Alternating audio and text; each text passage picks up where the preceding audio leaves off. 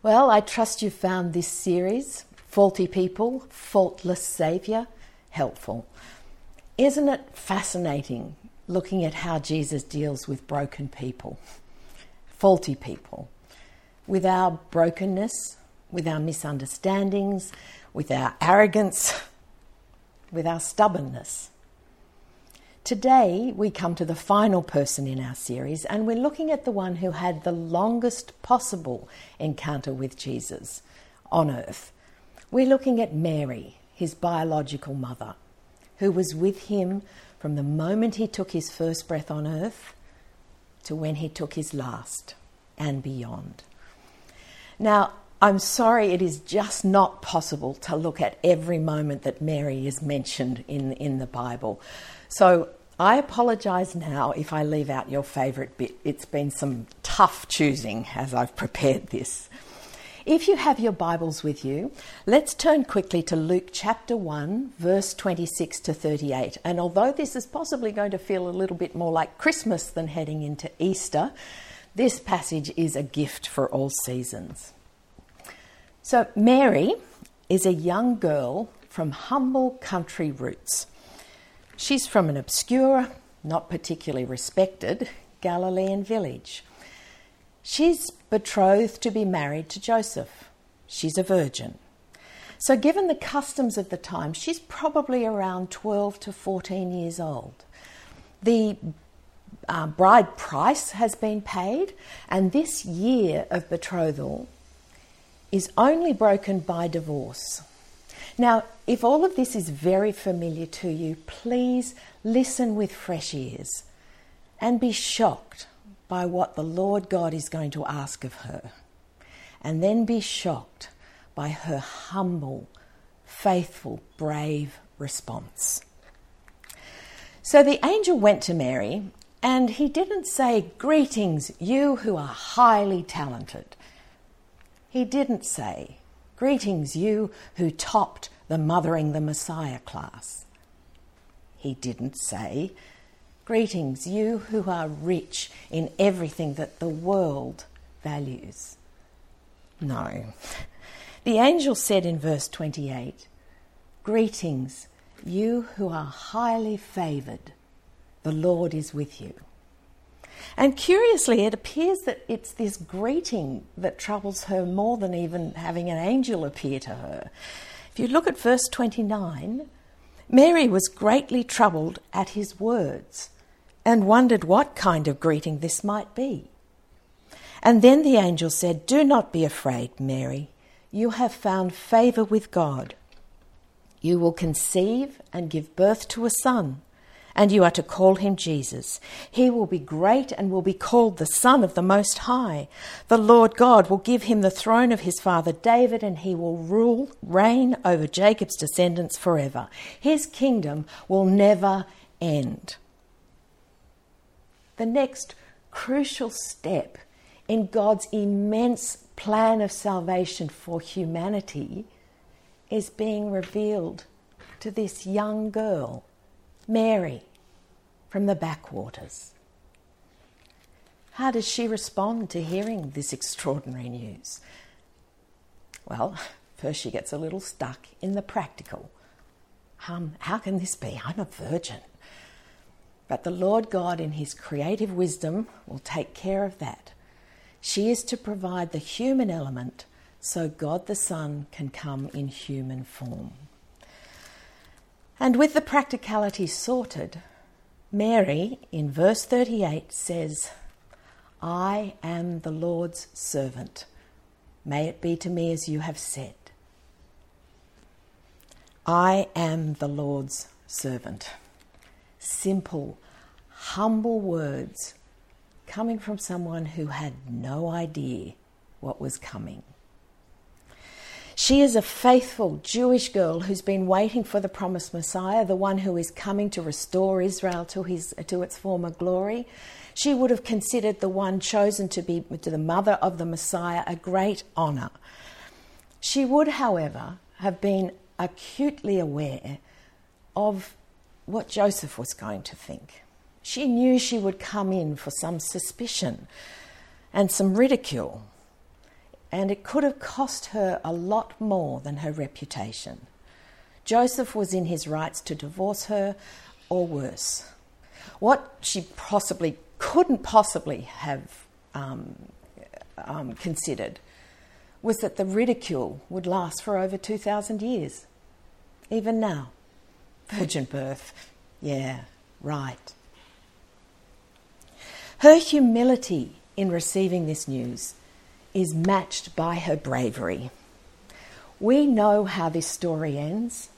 She's living the story as it unfolds. And being assured that the Lord is with her, I am the Lord's servant. What abilities were on Mary's CV? Availability, humility, faithfulness. Perfect ingredients for the Lord to work with. Now fast forward to the birth of Jesus, when perhaps Mary might have been expecting something a little more royal for her son's birth, but God doesn't care about pretensions. He knew that his son was coming for all people, and the choice of his birthplace was indicative of this. There was nothing remotely glamorous about Jesus' birth. No matter how much glitter they put in the Christmas nativity snow domes that was for sale at Christmas at the malls last year, nothing glamorous.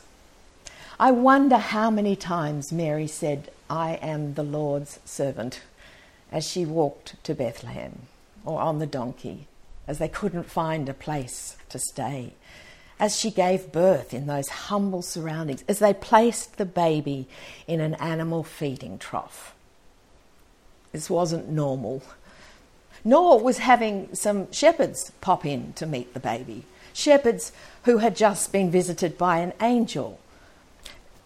May I read you a gem from Leon Morris's commentary? Shepherds generally had a bad reputation. The nature of their work kept them from observing the ceremonial law, which meant so much to religious people. More regrettable, however, was their unfortunate habit of confusing thine with mine as they moved about the country. But since when did having a bad reputation bother God? Our God delights in taking the discarded and making them crucial, in lifting up the lowly, in remembering the forgotten, in giving significance to the insignificant. And God gives these outliers, these shepherds, a life-changing evening. We read that Mary pondered in her heart all that the shepherds had told her that the angel said. And of course she did. She's trying to work out how to walk this walk. Mary and Joseph did what every faithful Jewish couple did. They fulfilled the religious duties for a firstborn male. And it was at one of these in the temple that they met the man called Simeon.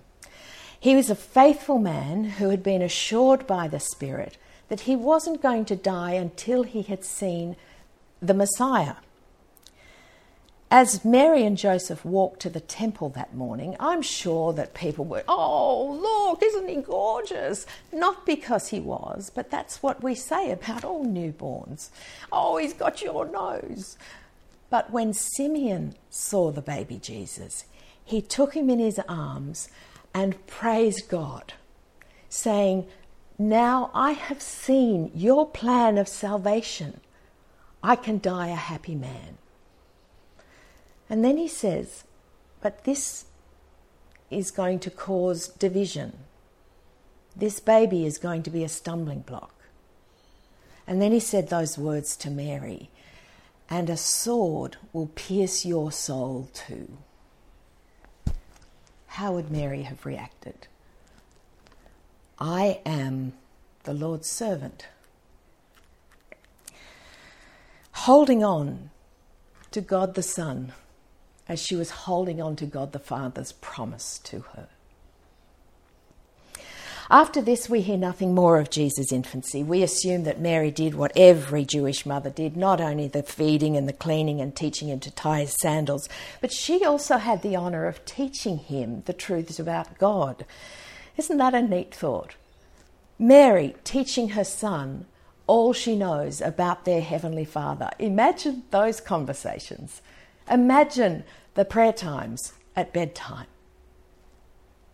All of this was done, by the way, while she was raising the other children that she had with Joseph, because Matthew and Mark both tell us that Jesus had 4 other brothers and at least 2 sisters. Well, our next stop on the Whirlwind Mary tour is the account of Jesus being left behind after his faithful family made their annual trip to the temple in Jerusalem for the Passover festival. Jesus was 12 years old. He is on the cusp of adulthood. And with these great travelling parties, it was very common for the younger children to travel with the mother and the older boys to travel with the father. So it's not unexpected that as they left, Mary assumed that Jesus was with Joseph, and Joseph assumed that Jesus was with Mary. And they travelled for a whole day before they realised that Jesus wasn't with either of them. Can we just have a moment to think how Mary and Joseph felt? We've lost the Messiah. It's not a good look. The panic that every parent feels as they've misplaced a child must have been so much more acute. It was 3 days before they found him again in the temple back in Jerusalem. And then there's that outpouring of that strange combination of incredible relief and love and joy and frustration and anger that comes out in Mary's very human, "Son, why have you treated us like this? We've been worried sick." That's a modern translation. But Jesus quietly reassures them. He knew where he was. He was in the temple, taking the opportunity to learn from the great scholars of the big city. He was in his Father's house, totally engrossed in the conversations. Mary treasured all these things up in her heart again, trying to work out how to mother the Messiah. The scene ends with Jesus went down to Nazareth with Mary and Joseph and was obedient to them. This is the last we hear of Joseph. So sometime in the next 18 years it looks like he dies and Mary is a single parent. During this time Jesus would have been learning and earning from the family trade of carpentry, but also he would have been learning more about who he was. When he was 30, he was of the age when rabbis could begin their public ministry. When Jesus was 30, he knew certainly who he was and most definitely what he came to do. Jesus understood his mission. And our next encounter with Mary is the New Testament passage that we read, the wedding at Cana. And many people totally unfamiliar with the Bible will know that there's something somewhere about Jesus turning water to wine. It's a very, very well-known passage. But this is so much more than a clever catering solve. It was the first miraculous sign that Jesus performed, and it was deeply symbolic. John is the only gospel writer to record this event. And just as an aside, John never calls Mary, Mary. He always calls her the mother of Jesus. Likewise, he never calls himself John. He is the disciple who Jesus loves. So both of them he describes in their relationship to Jesus. I don't think that's for nothing. Their identity is who they are in relation to Jesus. What's our primary identity? Just tuck that one away. John places Mary front and centre at the beginning of the story. possibly because it's a wedding of one of her relatives. All her family are there, as are Jesus' newly appointed disciples. And as the horror story goes, the wine runs out. Now, in our day, that would be awkward, and you'd certainly come in for a bit of ribbing.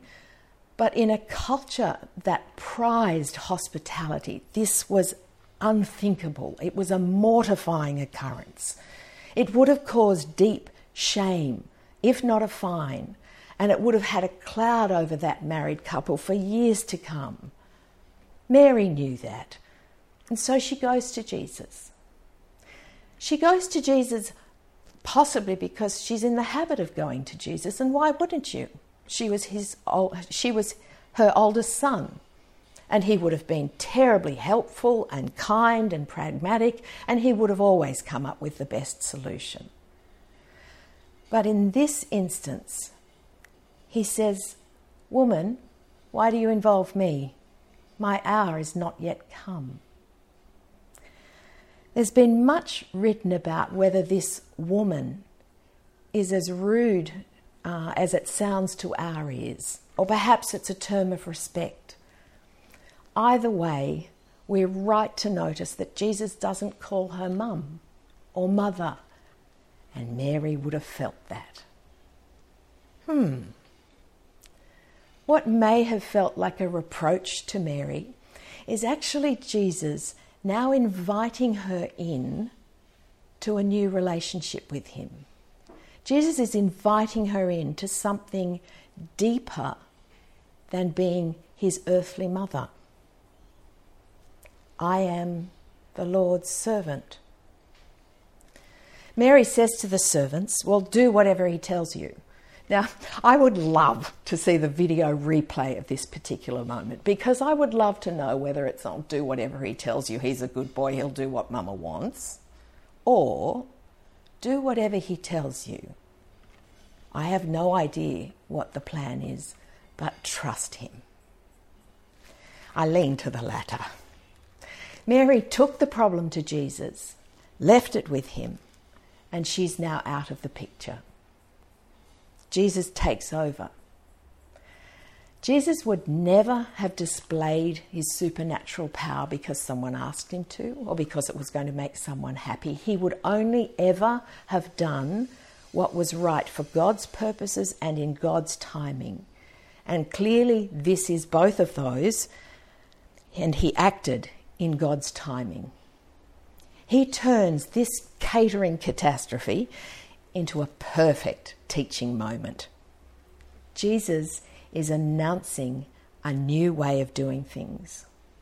The old ways, symbolised by the giant ceremonial washing jars, is going to be replaced by the abundant and overflowing mercy of God, as seen by the wine, symbolised by the wine. The frequent, inadequate cleansing rituals required by Jewish law are going to be replaced by complete cleansing forgiveness. Jesus is ushering in this new way. He will challenge the joyless burden of the old ways and offer joy-filled life to the full. Ordinary to extraordinary. This also highlights that Jesus would no longer be following his mother's promptings. He has a higher authority, and it is now his heavenly Father's agenda alone that he will be following. Mary would be looking at a new relationship with Jesus. Her eldest son just pulling away from her a bit. Is that a little bit of a sword in her soul? I am the Lord's servant. Jesus calling Mary woman in this account is the first hint of something that he will make quite plain. Matthew, Mark and Luke all record the time when Mary and his brothers were getting very concerned that his ministry was taking over. I suspect Mary was concerned that he wasn't eating enough, he wasn't sleeping enough, that he's burning the candle at both ends. That was my mother's favourite expression. And so they came to him when he was surrounded by yet another crowd. They came to rescue him from another crowd. And someone from inside said to Jesus, "Your mother and your brothers are outside waiting for you." And Jesus, looking at the crowd of people he was with, said, "Here are my mother and brothers. Anyone who does the will of my Father is my brother, my sister, my mother." What might feel like a reproach to his biological family is actually an invitation to them to join his even more important eternal family. Again, when a random woman in the crowd calls out to Jesus, "Blessed is the woman who gave birth to you," Jesus says, "Blessed rather are those who hear the word of God and obey it." For Jesus, Mary was blessed not so much because she was his mother, but because she heard the word of God and obeyed it. Blessed. What on earth does that mean? Blessed. Mary was called blessed twice by a Spirit-inspired Elizabeth in a passage that we didn't read. Mary knew that she was going to be considered blessed by all generations. But what does the blessed life look like? I'm going to take a punt and suggest that when we think blessed life, there's deck chairs and a cool breeze, Hawaiian holidays, that kind of thing. There's a comfort and an ease to our understanding of the blessed life, but this is a long way from the biblical reality. To Jesus, the blessed life is the obedient life, lived in the confident assurance that God is in control, that we are his servants.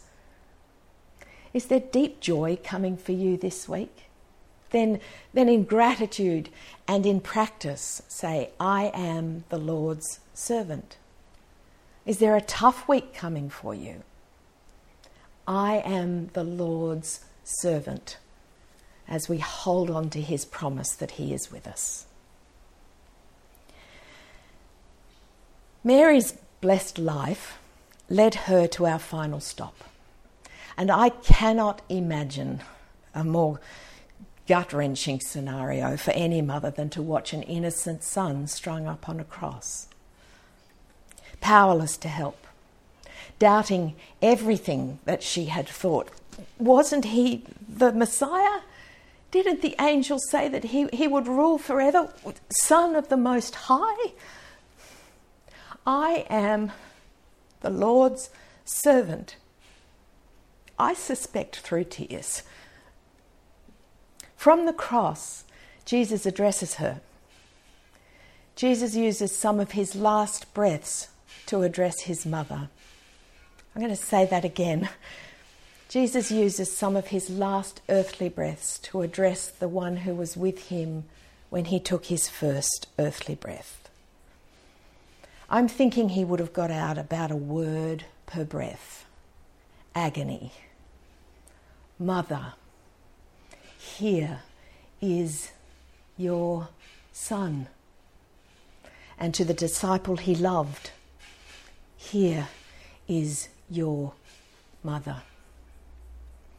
With Jesus' dying breaths, he was making provision for what remains of his mother's earthly life. From that time on, John took Mary into his home. But with Jesus' death, he is making provision for her eternal life. He was pouring himself out on that cross for Mary, for me, for us all. This had to happen for that complete, whole cleansing that was hinted at in the water to wine account. Forgiveness for all who look to Jesus on the cross and say, "You are my Lord, you are my Saviour." At the foot of the cross, we are all equal, faulty, broken, It doesn't matter who we've given birth to or who gave birth to us. It doesn't matter whether we have a reputation, brilliant or otherwise. What matters is our relationship to Jesus. At the foot of the cross, those who acknowledge Jesus as Saviour are the family of God. Because of his bloodshed, we can be forgiven and welcomed into part of his eternal family. Jesus' bloodline. We can take our place on Jesus' family tree along with Mary. The family motto: I am the Lord's servant. It takes a humble heart to be able to say those words in all circumstances. May those words of Mary shape our relationship with Jesus. This week, may we be available, faithful, and humble to be useful in his purposes. And may we know the truly blessed life of trust and obedience in the Lord Jesus, our faultless Saviour.